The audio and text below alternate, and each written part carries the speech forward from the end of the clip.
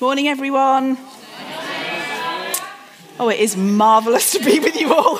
I am slightly intimidated about what's going to happen now. Oh, great, yes. I'm slightly concerned it's going to turn into a pantomime.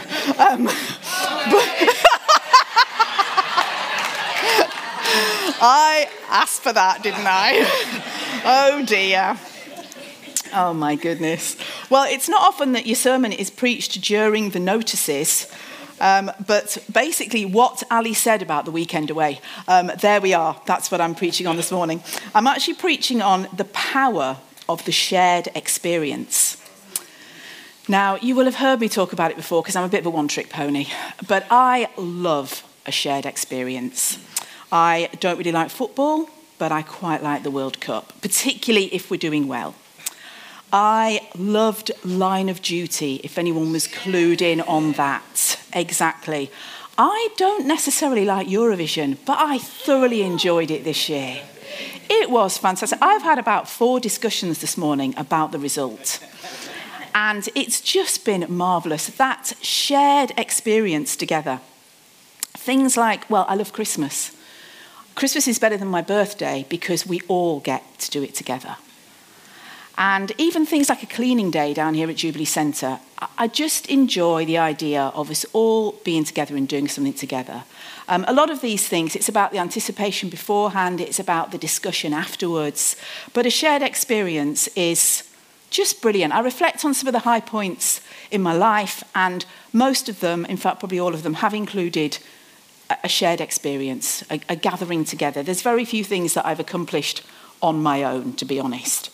And I sometimes think, well, it's all about the teamwork, isn't it? You know, every so often somebody will come to me with a very good intention and they'll say, there's this award, it's for community work. We should nominate Charlene for an award.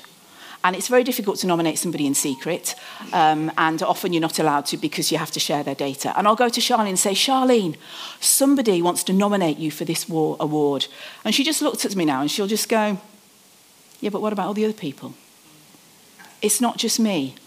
What about all the other people? I couldn't have done it without them. So Charlene's never got an award because she has a massive team of people. And she's entirely happy with that. But it's about us as a team, isn't it? It's about a shared experience. So apart from together making us powerful, there are different elements that I want to bring out about why together is good. And the first one is endurance. You've probably heard the proverb, if you want to go fast, go alone. If you want to go far, go together. And somehow we can just go further when we're together.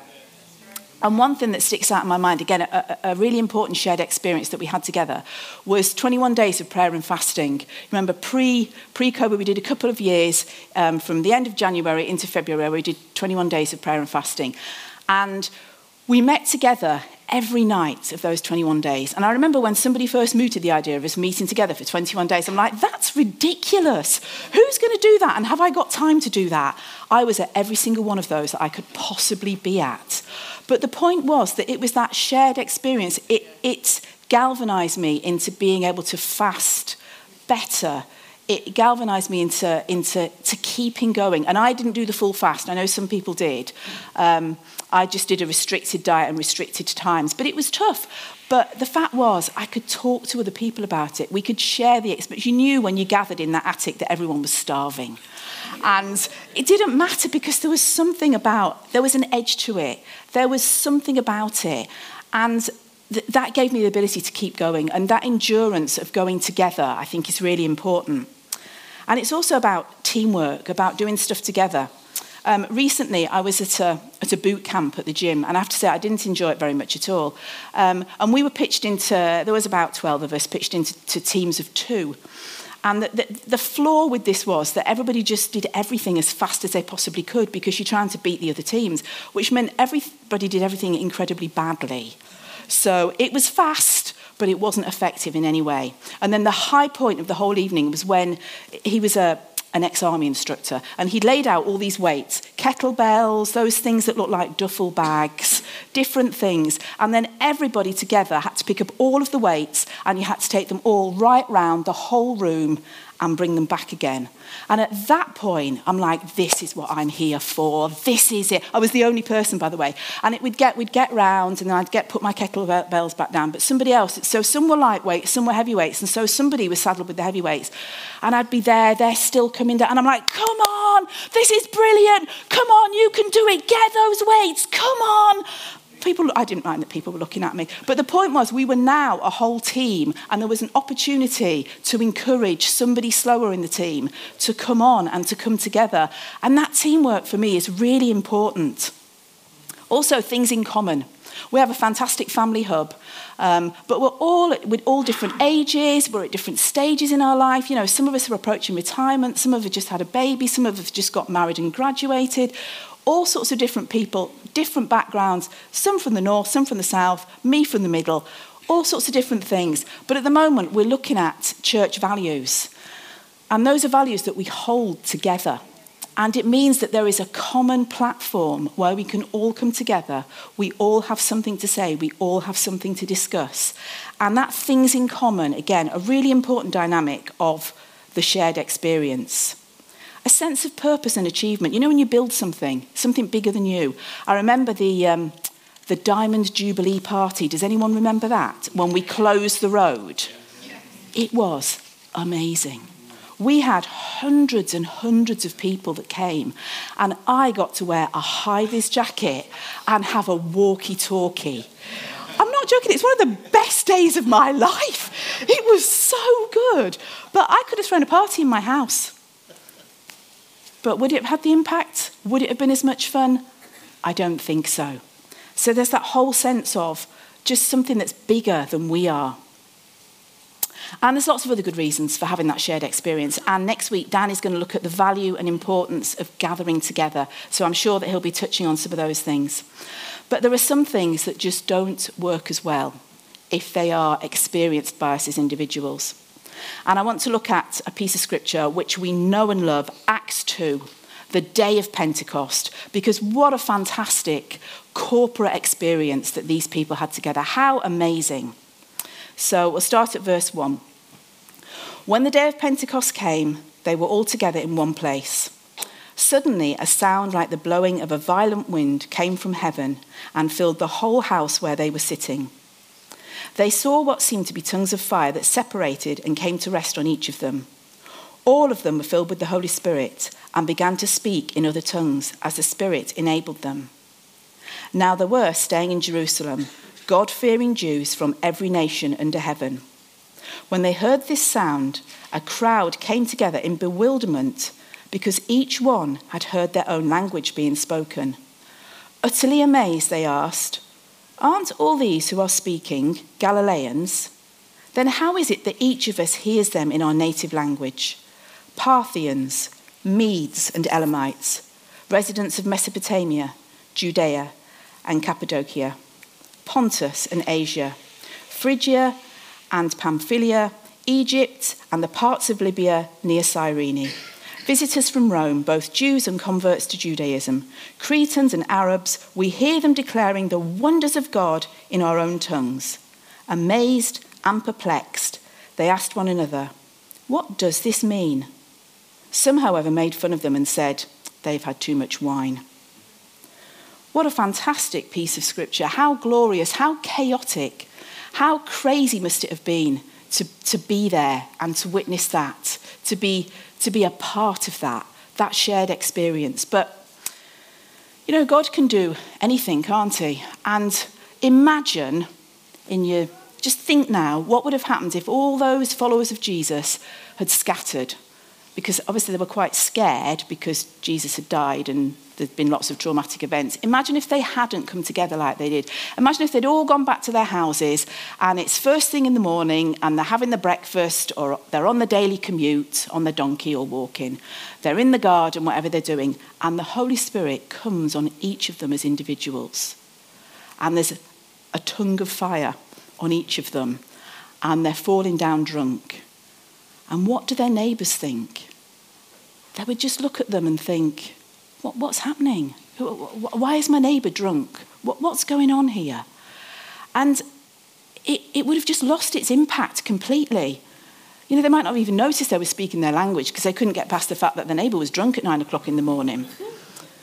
And the individuals that were experiencing that, they would have doubted themselves. It would have been scary. If you were the person that was experiencing that and you had no idea what it was, it would be quite scary. And afterwards, you'd think that you'd just imagined it. Yeah. And I remember we've just finished our Alpha course, and we have an evening where we talk about healing. And I was reminded of an incident that happened when the guys were out on the street work team. And there was a man that was out on the streets that was a regular contact of the street work team. I think his name was Gary. And he'd got a massively swollen face, probably an abscess or something under his tooth, in a lot of pain, couldn't eat, face out here. And the team gathered round and they prayed for him. And as they prayed, his face went down. And Brendan said to the rest of the team, have I just imagined that? Or did that man's face change shape? Now you can imagine if somebody was on their own, they might just think, it probably wasn't that swollen. It probably, he probably exaggerated. As it was, I think Joyce then took the man out for something to eat because the pain had gone. But as a shared experience, there was a credibility to it. They didn't doubt one another because together they'd seen what God had done. And that's just so important. And tongues of fire, imagine the tongues of fire, but actually it's one big fire that's separated, not just little individual tongues. Again, it has such a power to it. And it's much more difficult to dismiss or discredit a crowd. It's easy to talk yourself out of something. It's easy to think that one person was maybe just a bit crazy. But a crowd of people, it's much more difficult because there's a weight to it, there's a credibility to it. And many people were touched by this crowd because they were all together. And you can imagine in the debrief afterwards when you're like, what just happened? It meant they could talk about it together. They could think about it. They could mull on it. They could encourage one another. How did it feel for you? Was it like that for you? Did I imagine that? Did you feel your head hot? Because I really felt my head hot. Were your hands hot? Did you know you could speak that language? And the whole kind of talking about it together, again, it gathers a momentum because you've talked about it, you've experienced it, and you think, if this has happened once, it can happen again. If this has happened to me, it can happen to somebody else. If this has just happened at this moment, what's going to happen in the next moment? And the power of that shared experience was incredible. Now, it might seem like I'm preaching to the choir a bit because, let's face it, we're all here, aren't we? But even we can get discouraged, we can get distracted, we can get pulled away by other things. There's so many platforms now to be able to access church and access things of God. You know, you could join a mega church in America on a Sunday morning if you wanted to. You could join any church. You could listen to a podcast. You can read a book. There's so many ways of accessing the things of God. But this here, this is really important. And what if the shared experience that you and I have is so much bigger than you or me? Imagine, again, turn your imagination back, if Acts 2 had ended at verse 4. So verse 4 is basically where they've all been filled with the Holy Spirit. And then after that is when the crowd understands or hears this noise, this phenomenon that's going on. But imagine if they haven't been around. Imagine that everyone's still in the upper room, the Holy Spirit comes, they're all just there in the room and nobody else knows about what's happened. Imagine if we just went to Acts 3, which is where Peter and John heal a lame man. It'd be like, yes, Peter and John, they're filled with the Holy Spirit, go them, they can heal now, they've been touched by the Holy Spirit. And none of the rest of it happened. We would have written off 3,000 people. Because in that moment, all those people that heard, more people heard. And in the end, Peter had to preach and had to explain to people what was happening. He told them what this phenomenon was. And in that day, 3,000 people were added to their number. But if it had just been happening in secret, nobody would have known. Because the shared experience isn't just for you and me. The shared experience is for those that come to find out. It's for those who've tasted a little bit and want to find out more. It's for those who are hungry and have nothing at all. It's for those that just come in. It's for those in the room. It's for those that are watching online, that are just finding out, see what's happening. It's for those who we talk to on a Monday morning. You remember when Hannah came up and she was doing her everyday worlds, and she said, if people ask, what did you do at the weekend? She's just honest, well, I went to church. Imagine, I went to church and then God moved and we had an amazing time. Imagine telling that to your work colleagues. It's for those out there for whom we take the shared experience beyond the threshold. It's for them as well. It's not just for us. It's for those 3,000 people that were added on that day.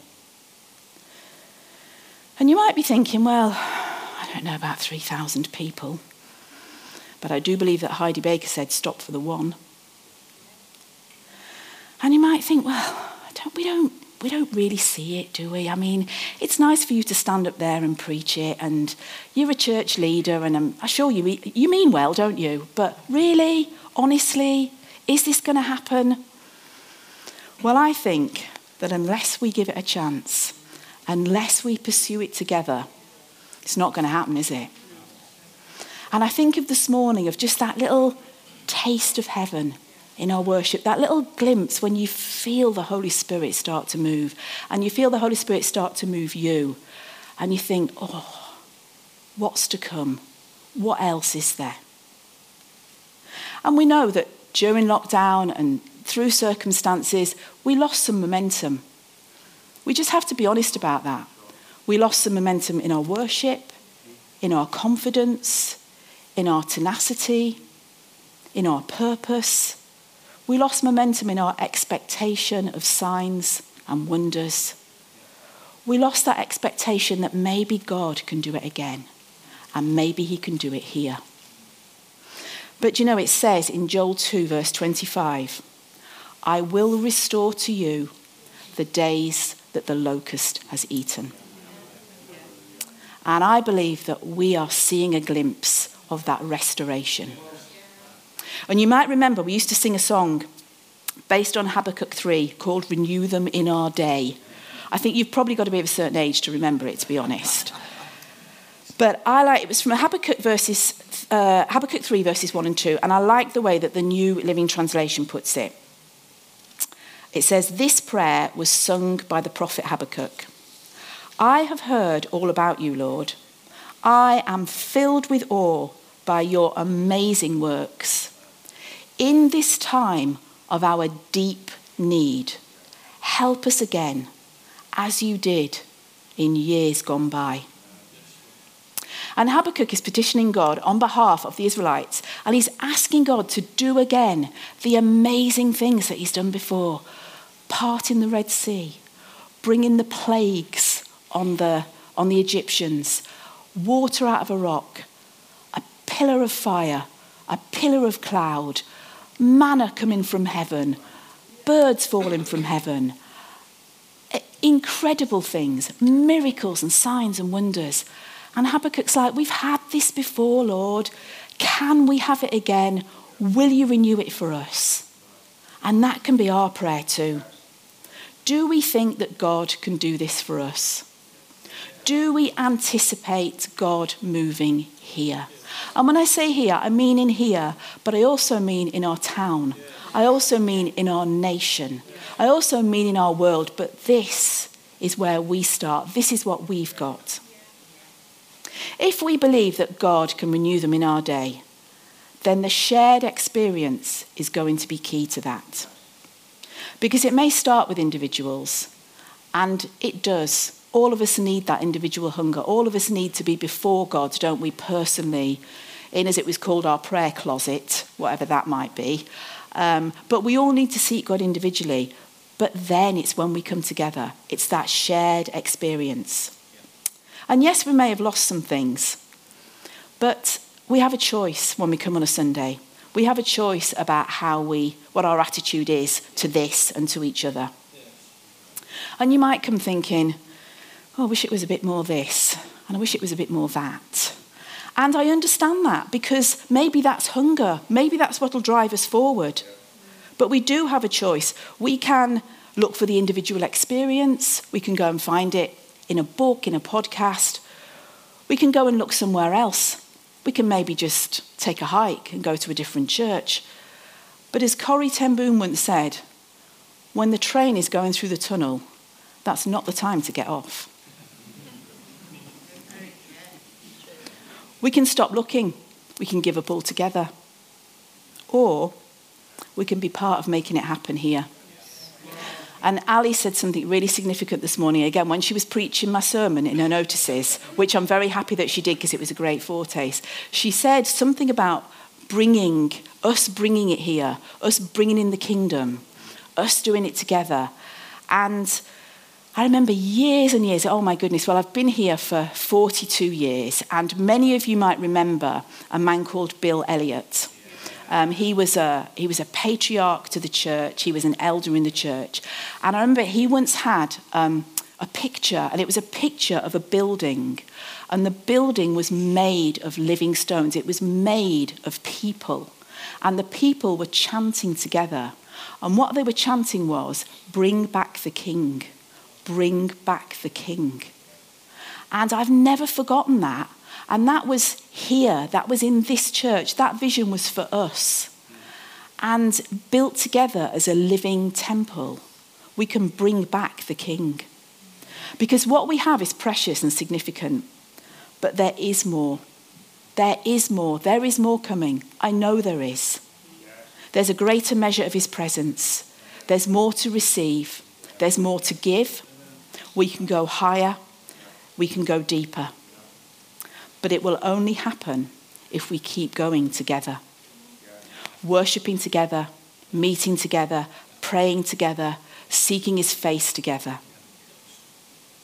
And the power of the shared experience of encountering God together, just as the early church did in Acts 2, is that we keep going. So later on in Habakkuk goes from that frustration of, why is God doing it this way? And why is he not doing this? And, Habakkuk is frustrated. I understand his frustration.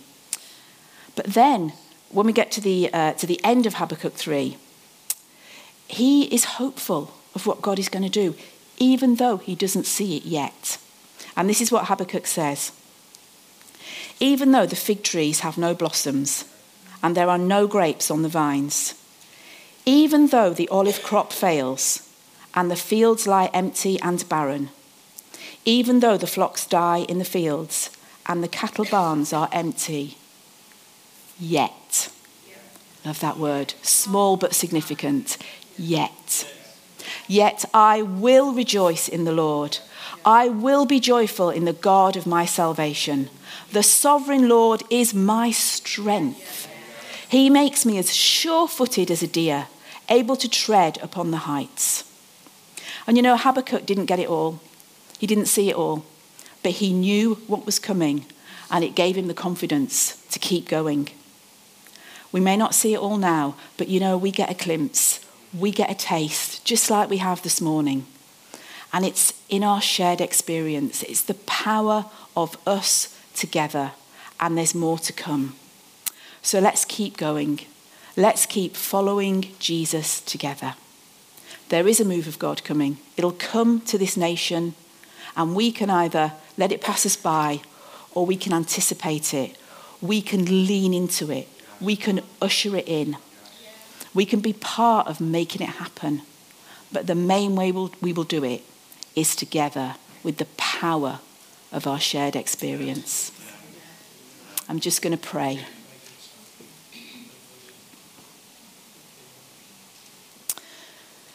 Father, I thank you so much for who you have made us, Lord, and what we have become. Father, thank you that as a people, as we gather together, we are not insignificant, Lord, but you see us, you hear us, you come to presence yourself amongst us. And Father, we want to lean into all that you have for us. And we say, Holy Spirit, you are welcome here. We want to usher in the kingdom. We want to continue to move together, to gather together, to experience together. And we say, Holy Spirit, come. Holy Spirit, move in our humble little community church that loves you, that's full of good people that love you. God, we want to continue that journey. We want to continue moving together, moving towards you. And we're going to continue to gather and to experience you and to experience your presence. And we say, Holy Spirit, come to us, move on us, use us, because we're hungry and we want to see what you will do for us. Amen.